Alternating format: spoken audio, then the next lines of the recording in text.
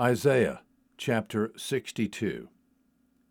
For Zion's sake I will not keep silent, and for Jerusalem's sake I will not keep quiet, until her righteousness goes forth like brightness, and her salvation like a torch that is burning. And the nations will see your righteousness, and all kings your glory, and you will be called by a new name, which the mouth of the Lord will designate. You will also be a crown of beauty in the hand of the Lord, and a royal diadem in the hand of your God. It will no longer be said to you, Forsaken, nor to your land will it any longer be said, Desolate. But you will be called, My delight is in her, and your land married. For the Lord delights in you, and to him your land will be married. For as a young man marries a virgin, so your sons will marry you.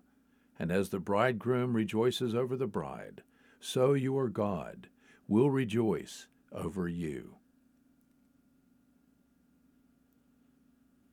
On your walls, O Jerusalem, I have appointed watchmen all day and all night. They will never keep silent.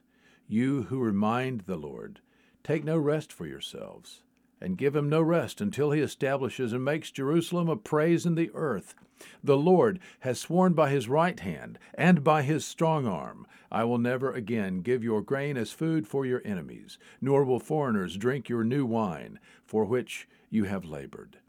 But those who garner it will eat it and praise the Lord, and those who gather it will drink it in the courts of my sanctuary.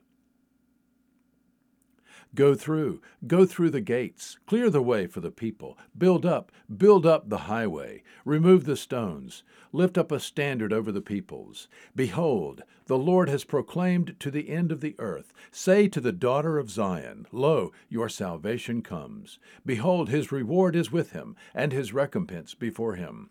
And they will call them the holy people, the redeemed of the Lord. And you will be called sought out, a city not forsaken. Isaiah chapter 62.